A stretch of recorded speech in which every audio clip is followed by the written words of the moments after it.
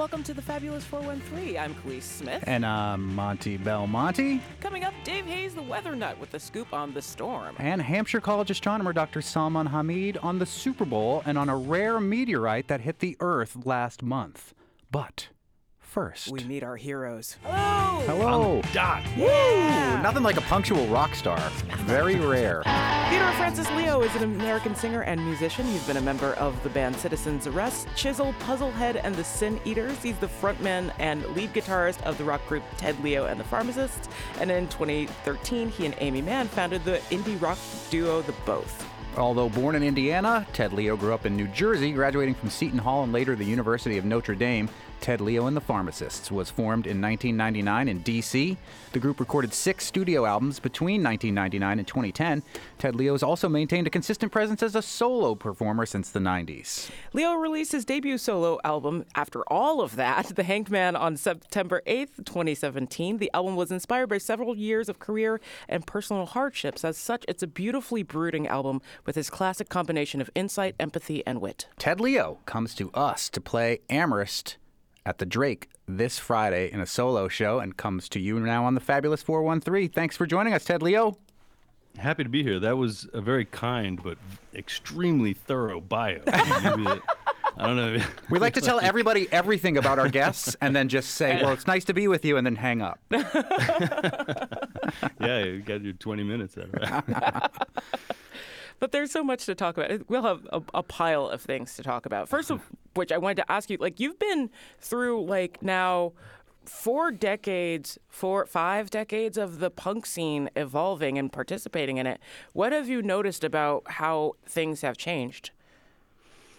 Well, there are currents that never change. There are kind of currents that, I guess, to belabor the current metaphor, flow like a little more deeply underground, that just kind of keep going and never change. And that's something that's always great to see. DIY shows, record labels, people being more explicitly engaged with politics and things. Those continue apace, but as time goes on, there's a lot that's still very satisfying to me about a real, just kind of simple, street punk, oompa drum kind of beat, oi, street punk kind of song. But it's you grow. I mean, everyone who's been involved in this for any amount of time tends to want to grow as an artist. And I was just talking with somebody about this the other day. It's kind of silly, maybe not silly, but it's kind of hard to define, what is punk in quotes. And it's trite, but honestly, I kind of think it just does come down to intent in some ways, intent, attitude, because there's been music that has crossed into other genres, pushed the boundaries of what is such and such a genre, that it's hard to classify as anything but punk. So it might not be that most simple, distilled kind of form, 3-chord Ramonesy or oi band kind of form, but you would still have to consider it punk. The earliest and biggest example that I can think of is if you take the Clash, London Calling album, it's everywhere from reggae to acoustic guitars, etc. And that's all been in the mix since the beginning. So it's just how much you'd kind of choose to engage with it. But that doesn't really answer your question about how things have changed. I mean, I don't know. I don't really know, because even the things that I want to say have changed. They've always been there. Just bringing up the Clash, they were on CBS. They were on a major label. So you can't even say when everybody talks about the mid 1990 whatever being the year punk broke, when Nirvana and Sonic Youth got big and everything. It's well, there were always punk bands that were on major labels.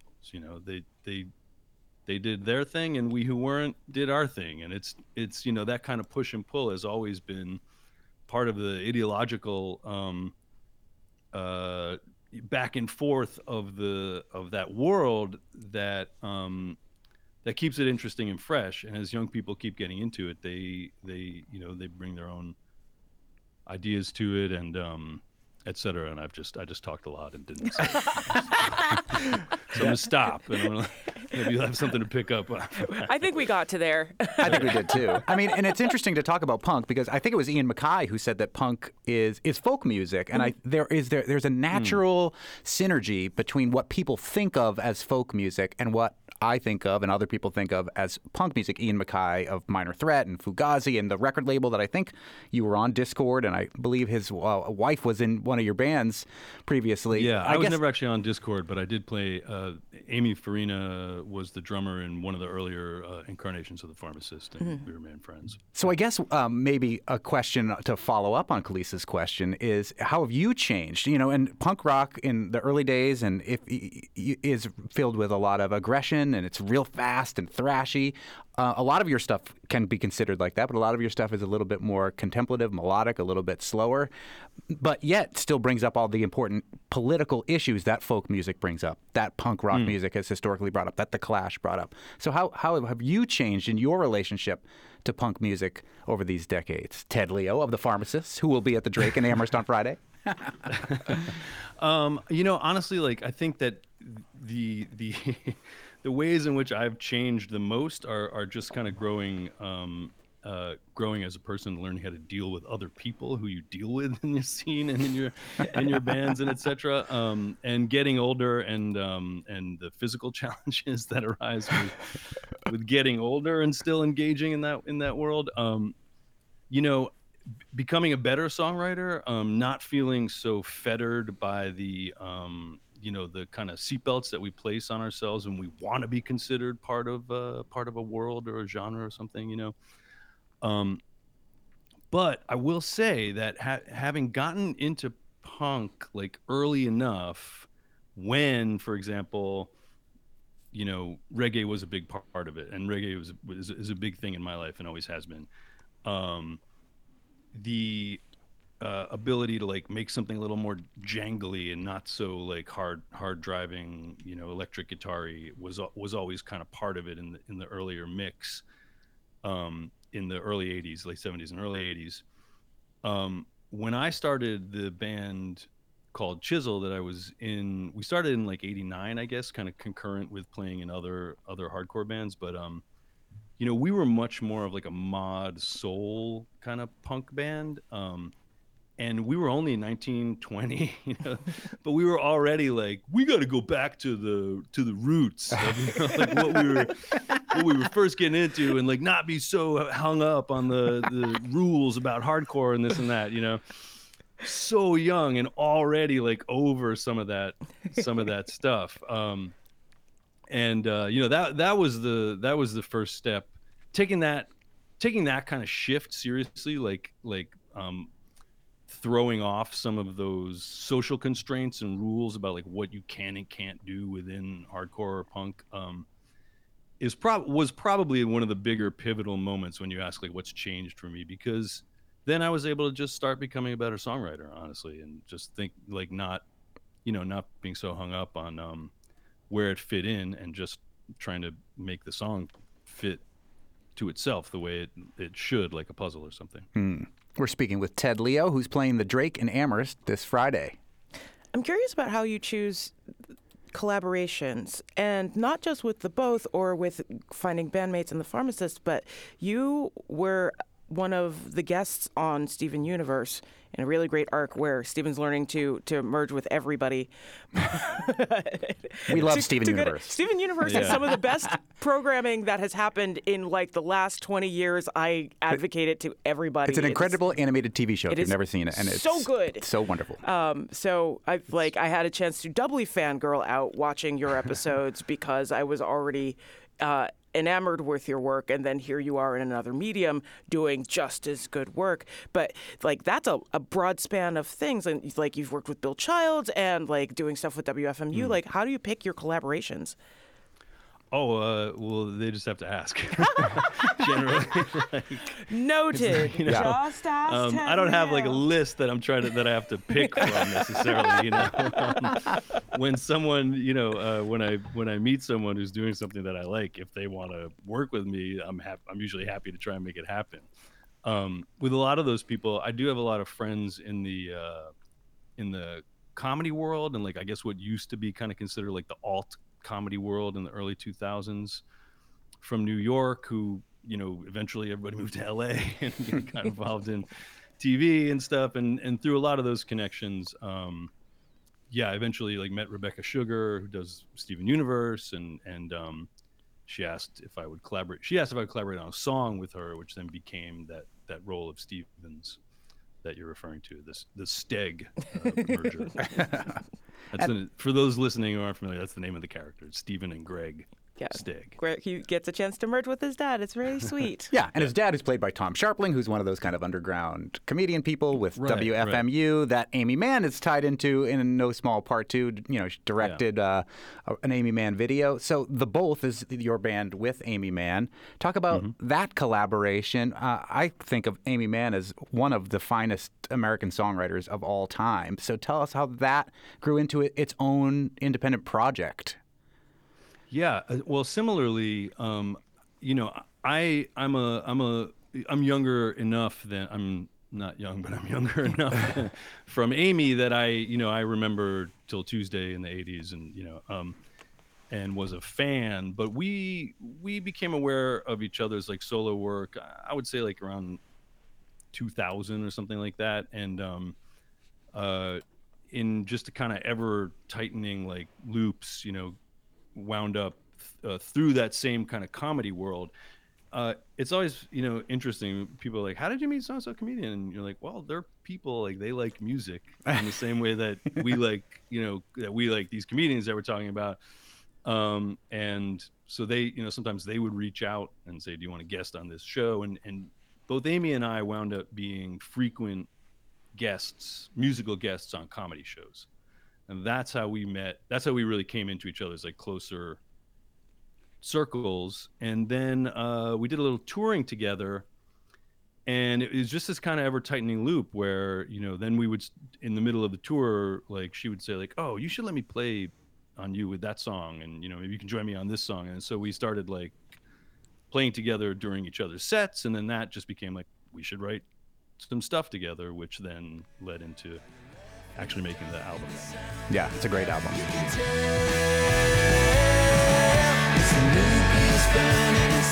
On the way, more with Ted Leo playing the Drake in Amherst this Friday. You're listening to the Fabulous 413 on 88.5 NEPM.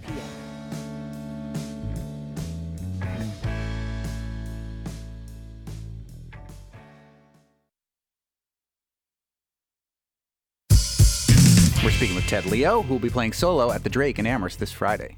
I wanted to ask you about the evolution of your own songwriting, because the songs that you wrote for Chisel are so different from the songs that you wrote for the Pharmacist, for You and the Pharmacist, from the stuff that you wrote with Amy Mann, and then your solo album, which is entirely different, I feel like, tonally from the other three things that I mentioned.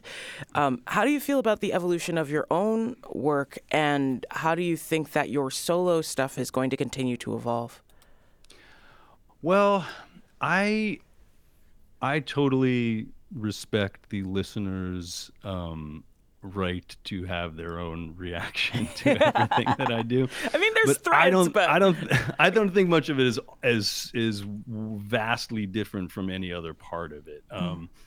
I think that at the very least there are through lines that are pretty easy to follow if you try to follow them. They might not jump out, but and I think that even when it comes to the record with Amy, there is like a Venn diagram overlap area with us, and so if you're listening to stuff from either of ours that isn't part of that overlap, you might go, that's a weird idea that those two would write together. But there is an overlap area, and I think we kind of we moved toward that in our own songwriting, or I should say we were moving toward that in our separate songwriting, toward that overlap area, which led us to actually like go, oh, I wonder what it's like if we step into this actual overlap area, but I guess I agree with you tonally about if you're talking about the Hanged Man record, like, that's just I think that for me, a lot of my music gets interpreted as being kind of peppy and chirpy and happy because of the energy that I put into a lot of the songs. But thematically for me, it's usually not. It's like a lot of it is pretty heavy and dark. You know, it's for the last X amount of years, 25 years, it's been like trying to reach toward writing about some of the good things in life, but never quite able to pull that out from under the constant, the large umbrellas that bear down on America with war and racism and etc. It's like maybe I wind up being a little too subtle about that stuff sometimes, which is probably good for selling records. Not that I sell any records anymore, but for me, even going to the like darker stuff of The Hanged Man, which is about a tarot card, just content warning. It's not the Yeah. the thing. Appreciate that.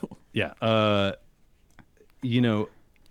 It's just kind of moving a little farther, to in one direction or another within a realm that for me is kind of always there.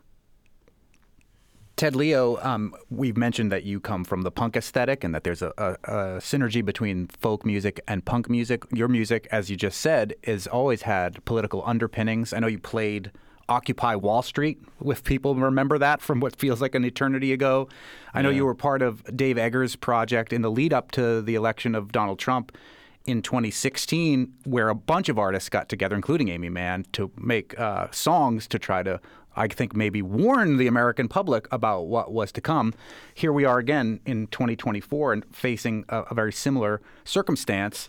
What do you feel at all hopeful, and do you feel desperate? And how will your music be impacted by what we're all likely to experience for up through November of 2024? Light questions. Yeah, right. Yeah. Well, you know what? I have my feelings about the docket that we're being offered to vote from. I'm not thrilled about I'm not thrilled about the list, but obviously I'm less thrilled about half of it than the other one, than the other half. Being very diplomatic. As far as how it'll affect my music, I mean, this is the thing. Like going into Trump, I remember this back during the Iraq War too. People are like, well, it's times are tough, but it's going to be great for art. And it's like, man, when we're on radio, I want to curse at you so bad right now, and I'm not going to do it because that is not the way to think about this. Like it's not the way to think about it. Art is there to help you for sure, and you got to like let the artists do what they're going to do, but it's not a silver lining. It's like, or if it's a silver lining in your life, okay, but don't wish for it. It's like it's not the way to think about it. I agree. in a weird, like not quite sidestep, but like back to your songwriting, you've lived in a lot of different places along the East Coast. Do you feel that any particular area has influenced the way that you write and listen to music? That's a great question. I actually think that. So I spent, I grew up in Jersey, right outside of New York, and I was in a lot of New York bands. And then I was in college in Indiana, spending a lot of time out there and with Chicago bands. I lived in D.C. for a long time. I lived in Boston for a long time. I lived in Rhode Island for a long time. I'm actually back in Jersey now. And in each place, I think that some of it probably is specific to the times that I was there. But New York, for example, in the 90s, part of why I was happy to not be there, part of why I was happy to be in DC was that as expensive as everybody rightly says it is now, like, it was already getting that way back then. And I just felt that so many people were just so money driven. And I think that my, like, I had a reactive reaction to that in my songwriting to a degree, where I sort of reverted to by the late 90s to really wanting to dig into like political songwriting again, not mess around so much with pop music. And I think that was a reaction to that. At the same time, in DC, it's impossible to escape the federal government. It suffuses the air. And I also worked for CBS News when I lived down there. Oh boy! And so it was like, that's in the air, it's in the water. You're thinking about it all the time. In Boston, I think in the music scene when I was there, there was a lot of university kids like transitioning in and out. It felt like a very transient city. And while I love Boston, and it is kind of like one of my mini homes, weirdly, there's a sense of being ungrounded there that I also think affected the way I was writing at the time. I got into a lot of more like noisy dubby stuff, like where things are just kind of floating, sounds are just floating around, and I know that sounds a little corny, but I actually really think that that's true. Well, we'll see what your visit to Amherst will bring to music. Well, it's just me and an electric guitar, so it's not going to bring. What is, like, you have this beautifully, it's not ominous, but it's in my like ideas, it's incredibly hopeful that there's things coming down the pipeline in 2024 for you and the Pharmacists. Yeah. We have so it is the 20th anniversary of the Shake the Sheets record, which is one of those records that I think a lot of people are like, yeah, it's so positive, and for me it was it's just not. like, I'm so exhausted. I'm so exhausted with this war and with all this stuff. So it didn't take too long to come back around again, but we're going to be doing some touring. And I think we're going to play that record, in honor of the 20th anniversary, plus other stuff. So. Excellent. Ted Leo solo this Friday, along with Will Daly, at the Drake in Amherst. Thanks so much for spending time with us today. We're looking forward to the show. That was great talk. Thank you. Thanks for having me. And find out more about what he's up to on his Patreon. Yeah. Do you believe in something? Check out thedrakeamherst.org to find out all about Ted Leo's show this Friday. And again, his Patreon for more about his music in general. We'll hear about the oncoming storm from Dave Hayes, the weather nut. But next, Salman Hamid tackles the superb owl and more. You're listening to the Fabulous 413 on 88.5 NEPM. The Fabulous 413 podcast is funded by Northeast Solar, homegrown in Hatfield, Massachusetts, and providing energy savings for their customers for over 10 years. Learn more at northeast-solar.com. Let's do it. To boldly go where no man has gone before. Time for some more kitchen table astronomy with Hampshire College astronomer Dr. Salman Hamid at your Amherst kitchen table. But before we get to the stars in the sky and the shooting stars, let's talk about the stars of the Super Bowl. You watched the Super Bowl last night. What'd you think?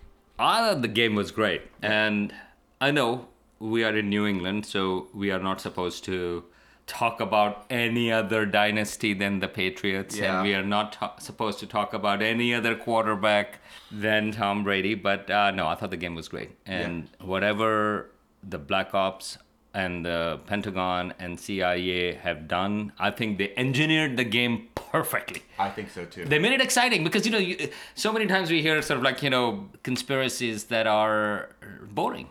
Yeah. Like, going to the moon, right? Like, that's a boring conspiracy. That's a boring conspiracy. Like, Kubrick, he did it. Everybody knows that. But this one, I think they made it exciting. They made it a little unpredictable. 4th and 1, who knows? Like, you going to overtime? Overtime, yeah. So I really, people spending time on their conspiracies, I appreciate it.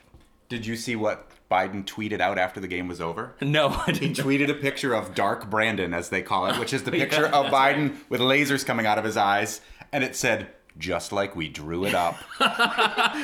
For those who haven't been following this, there is a legit conspiracy theory. I mean, it's not a legit conspiracy theory. Thank you. There legitimately is a conspiracy theory out there that believes that the Biden administration is behind Taylor Swift and Travis Kelce, who plays for the Kansas City Chiefs, relationship. And all of this has been orchestrated so that Taylor Swift will come out and endorse Biden so that Biden will win re-election. And so for the Dark Brandon meme to be tweeted out by the president last night as part of it is, I think, incredible. I don't know if that was part of the conspiracy or not, but Kelsey yelling out "Viva Las Vegas."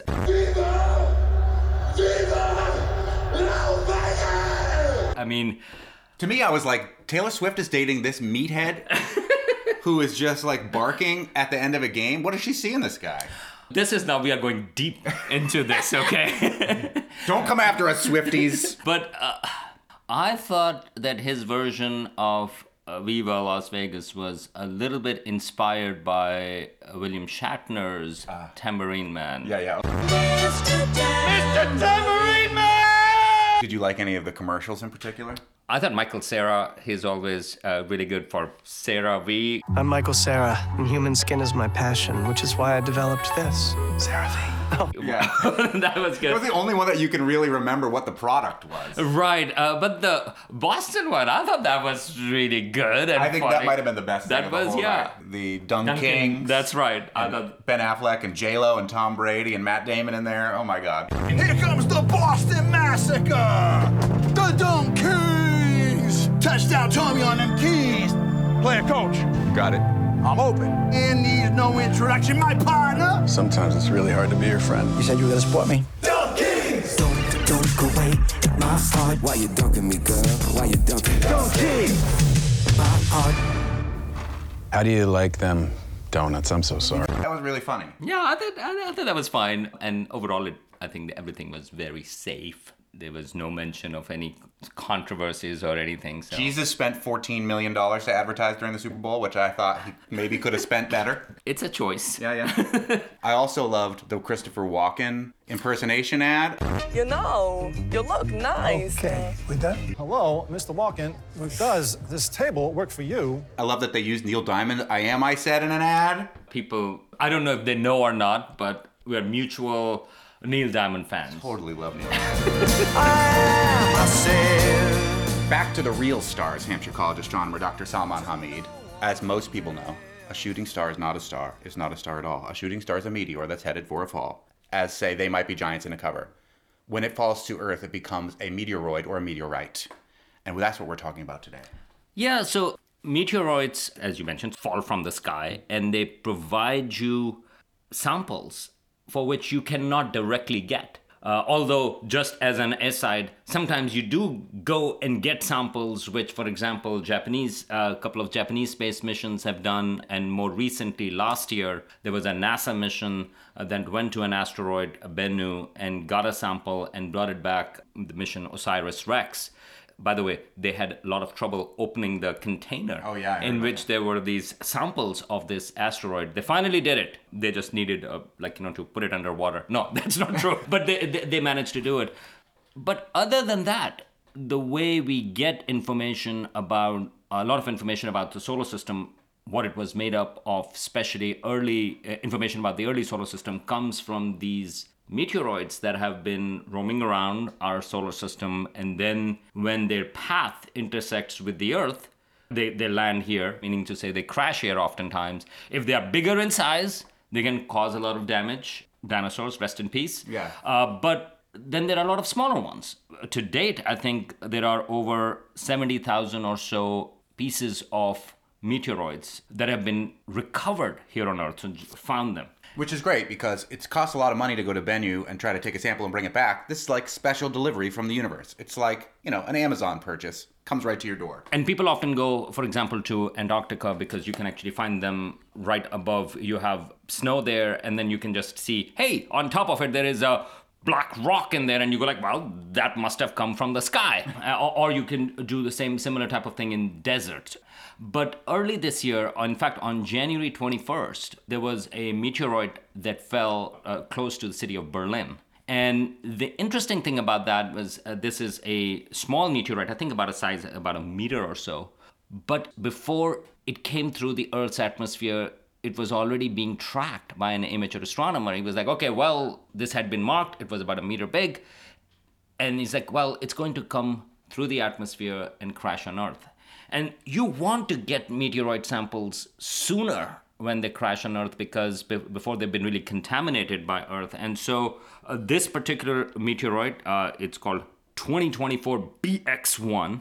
As predicted, it went through the Earth's atmosphere. It was being tracked. It formed a fireball because it was bigger in size. And from the color of the fireball, you could actually tell what you would expect, what it would be made up of. Because the colors will indicate what materials are made of. They burn at a certain color in the light spectrum. We learn a lot about the universe through spectroscopy like this. That's right. And then the way it was moving, the way sort of like in the fireball was, they could actually figure out approximately where you can find these, or this little piece or these little pieces that are left over.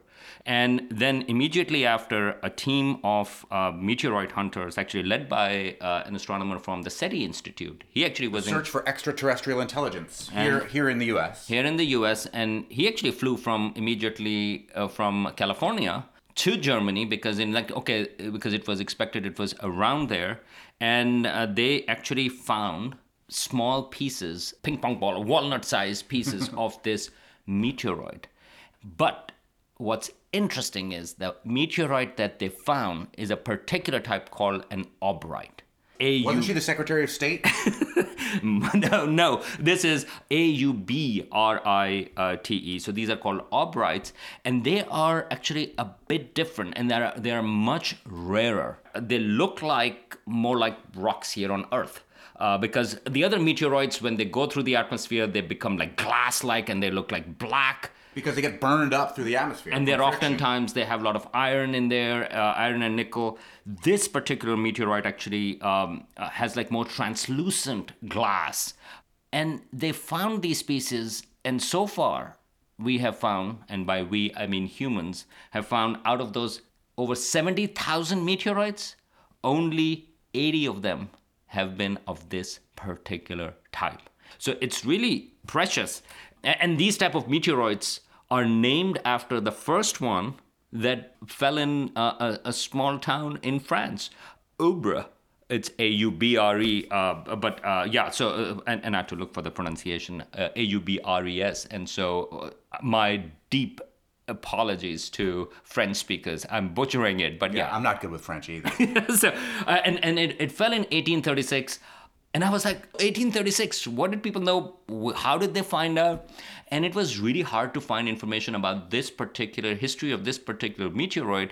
But I did find in the catalog of collected meteoroids, because it lists where they are and how they were found, because all of this information is important scientifically. And it turns out this town, and I looked for it even today, the town's population is 420. Uh-huh. And so it's a small town. They love their marijuana there. This meteoroid fell on a paved pathway. So again, 1836, next to a shepherd. And the shepherd picked it up and actually brought it to his master. And again, I'm using air quotes in there, to his master. And his master actually broke it into a smaller piece. It was actually almost a kilogram in size. And he broke it up into a smaller piece and put it on a shelf. And 10 years later, somebody looking for and found out and heard about that this piece of rock had fallen, wanted to get it to a museum, and he got it in 1845 from this person. So that, I think, it's a fascinating story that obviously people actually value things that fall from the sky. There have been sacred traditions about that. American Museum of Natural History has a meteoroid as well, Tomanovas meteoroid or Willamette meteoroid, but it's an iron meteoroid that has kind of like holes in it which can hold water. And so Native American, the indigenous tribe, Tomanovas tribe near Portland, Oregon, they actually thought that the water that collected in there was sacred water, and so it was used for medicinal purposes and other things. Same story has been repeated over and over again in human history, because you go like, hey, wait a minute, something fell from the sky. In Islam, in the Kaaba that's in Mecca, the sacred space, on one side there is a piece of meteoroid. There is a debate about whether it's a meteoroid or whether it's sort of like, something that got melted by a meteoroid.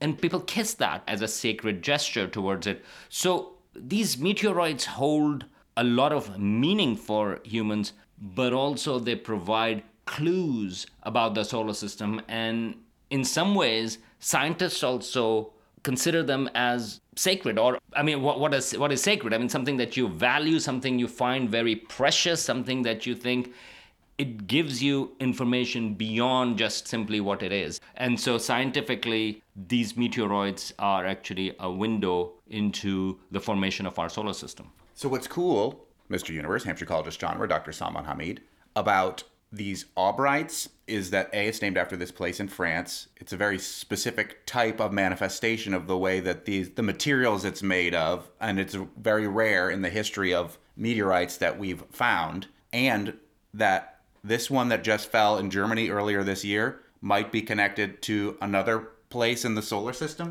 Yeah, so there is a debate about the origins of these aubrites, because, as I mentioned, they are different from most of the asteroids that fall. And most of the asteroids come from, for example, the asteroid belt. They are sort of like leftover material. This is between Mars and Jupiter. These are pieces of rocks that didn't form. But then astronomers have found, or meteoroid hunters have found, I think about 500 that have come from the moon. Things strike the moon and they can actually eject from there. And also about 300 from Mars. Well, these aubrites, some people think that it actually has come from the planet Mercury. That is really rare. And again, as I said, only 80 of those have been discovered. There is an idea that early in the history of the solar system, just like the Earth was hit by a large body that ended up actually creating the moon, we think that Mercury was also hit by a body and it actually ejected some of the material, and some of the material that, of course, what Mercury was made up of, and that these particular type of asteroids, those are actually pieces of Mercury. And this particular aubrite that was discovered, that actually went through our atmosphere on January 21st, it was picked up. Humans picked up those pieces on January 25th. We think that the analysis suggests that it may be a piece of the planet Mercury. When we go outside during certain times of the year, on a clear night, we can see a meteor shower. We can see these shooting stars, which again are not stars. They're wonderful to see, but remarkably common. Even tonight, you might, if it's clear enough, you could go and potentially easily see a shooting star. Why, if there are so many shooting stars all the time, do we only have 70,000 over the course of human history of these pieces that we've been able to find and analyze? Most of the things that you are seeing in the sky as shooting stars, those are like size of dust grains, so those are really tiny and they all burn up. But even though they're so tiny, they burn so bright that we see them. That's exactly right. So look for it. So occasionally you see a bigger one where you see, there is a glow. You can see a green one, for example. It's burning up in the atmosphere, and it provides a particular information about that as well. Those are the fireballs. So there is a likelihood Not the whiskey. Those are gross and will kill you. The material can survive to the ground. And about 10 years ago, I think there was that the one that exploded over Siberia. Yeah. Which the a lot videos of people are actually, incredible, yeah. Because during the daytime you could see that, and then they actually found this piece, actually a large piece of rock that was to the ground.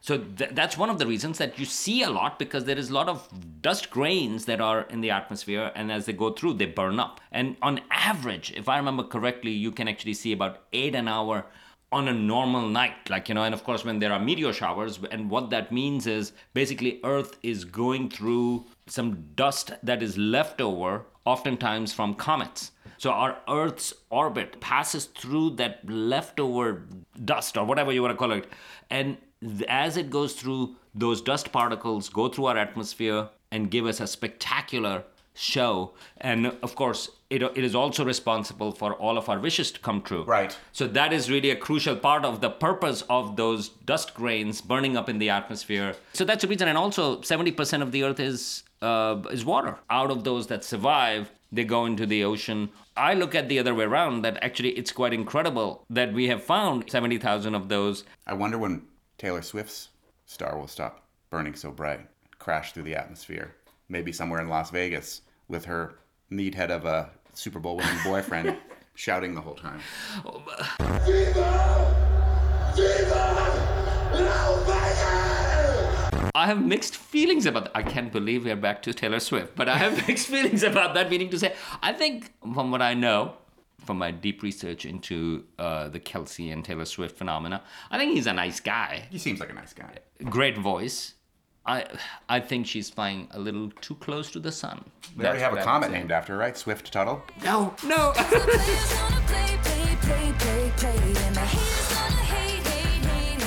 And now, somewhat appropriately, the storm. Weather is happening, and it's explained for us by Dave Hayes, the Weather Nut. You're listening to the Fabulous 413 on 88.5 NEPM. Catch All Things Considered right here on 88.5 at 4 o'clock. Hello. Dave Hayes, the Weather Nut.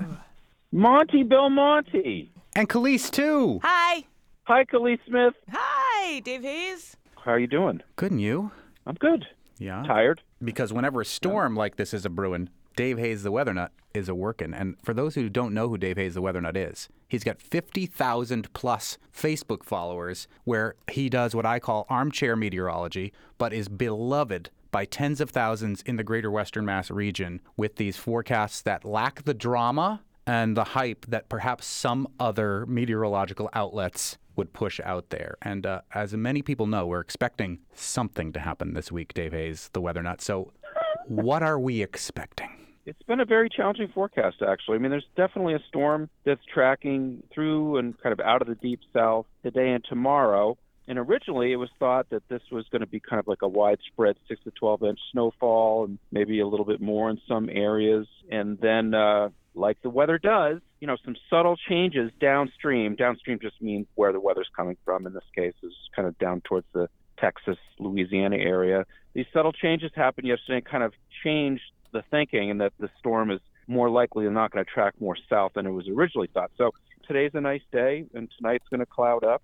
By tomorrow morning, we should be seeing snow moving in kind of either side of sunrise, I'd say between 3 and 6 a.m., 4 and 7 a.m. It's going to be interesting to see what happens because this storm has trended south. I think the brunt of the storm, whatever it presents to us, is going to be sometime between 9 a.m. and 1 p.m. It's not going to last very long. It should be out of here by, I think, mid-afternoon. It should produce generally I'd say like a 3 to 7, 4 to 8 inch snowfall in the valley. It could be, I think it will be more in kind of Springfield to Worcester Point south in northern Connecticut. I think it could be as much as 7 to 14 inches of snow, especially as you go deeper down into Connecticut. But I think it's going to really be a lot less up in towards Greenfield and points west from there, up into southern Vermont, southwest New Hampshire. It might not be much at all. It might just be like 1 to 3 inches of snow. And there's a low chance, based on some recent guidance, that this whole thing could either bust to the downside or really just hit those low ranges, just become kind of like a 1 inch north to 7 inch snowfall south. So that's how it looks at the moment. What is the thing about changes in the south that makes such a big impact here? There's plenty I still don't know about it, but I know that part of it, there's always the common kind of understanding that, there's 93 radio sonde or balloon launch sites from the National Weather Service across the country. And so, they launch these weather balloons and they kind of go up, and they track and report back all of the different kinds of data, whether it's pressure or temperature or wind and wind direction and dew point and all those things, moisture content. And those only go up twice a day in the country. And they're much more sparse over the southwest U.S. And, weather typically comes west-east across the country.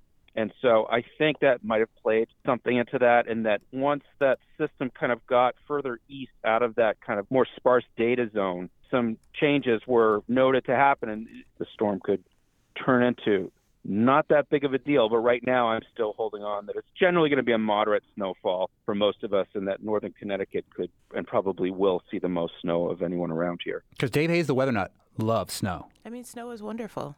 I love snow. We don't get enough of it in the triangle of disappointment. Yeah, you have called it the triangle of disappointment, where Western Mass, not necessarily the Berkshires, but the Valley in particular, where this would be getting less snow than maybe was originally anticipated. Dave Hayes, the weather nut. I love that you have explained to me why we live in a triangle of disappointment, those of us who live in the Valley. Can you remind our listeners why it is a triangle of disappointment for snow lovers? Well, it's only right, exactly. Yeah, that's the important modifier there for snow lovers, because it's the triangle of rejoicement for lots of people. Me, who do not like snow. It's a number of things. I mean, part of it just is the fact that we're a little more north, we're a little farther away from coastal storm tracks, but a lot of times it can be the difference of just the fact that the valley is a lower elevation area and it's flanked by hills, especially higher hills to the west, a little bit less to the east.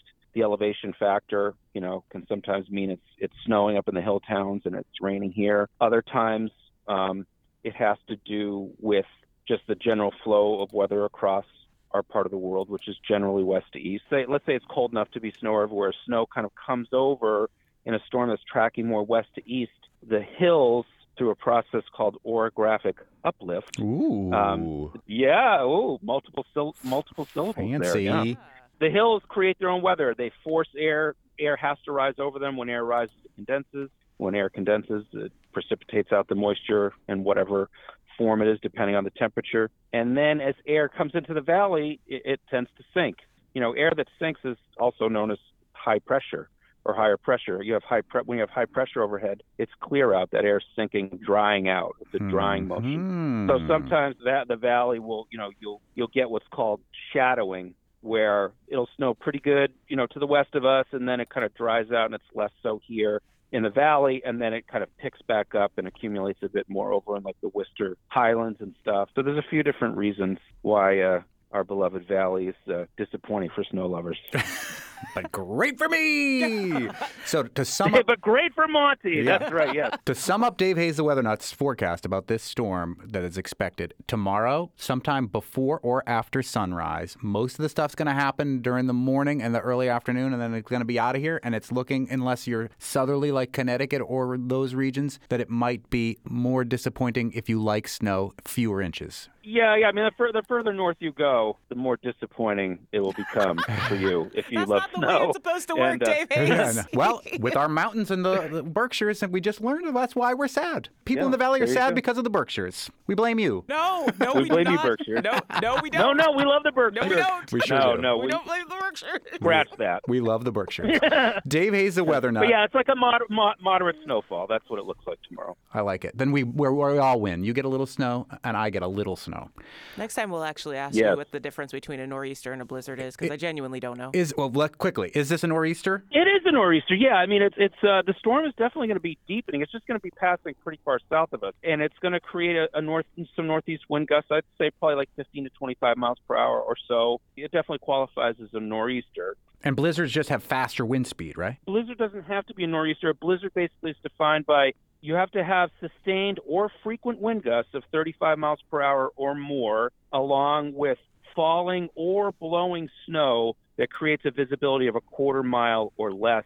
So in other words, you can have a ground blizzard. You could have had like a powdery snowfall that fell 2 days ago, and then a big wind comes through and it's blowing 50 miles per hour through the day. That's a blizzard, even though it's not actively snowing, although most blizzards are when the snow is actually falling from the sky. Love it. Ground blizzard sounds like a band. Yeah, totally. All of these things sound like great band names. Totally. I think we should form that band, actually. Okay, I'm down. Dave Hayes is in a bunch of bands and plays bass excellently. When he is not forecasting to the 50,000 plus people on Facebook, he's also on Twitter, and you can support his forecast by going to westernmassweather.com. Thank you so much, Dave Hayes, the Weather Nut. Thank you, Monty. Thank you, Khalees. Of course.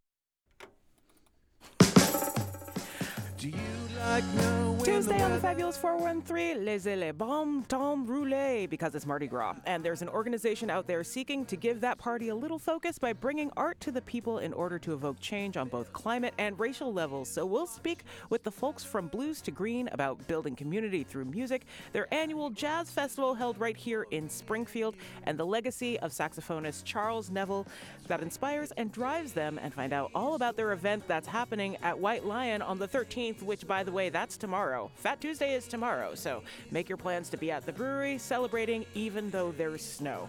Special thanks to Spouse, doing this song with Dave Hayes himself. They tricked Dave Hayes into playing bass on this song. He didn't even know he was playing bass on it. And JJ, who's been on our show a million times, then presented this Dave Hayes, the Weather Nut theme song, which I know, love. It's a beautiful, beautiful community effort all around. I'm Khalees Smith. And I'm Monty Belmonte. We'll see you tomorrow on the Fabulous 413. Yeah, the guy loves weather, and he's also a nut about it.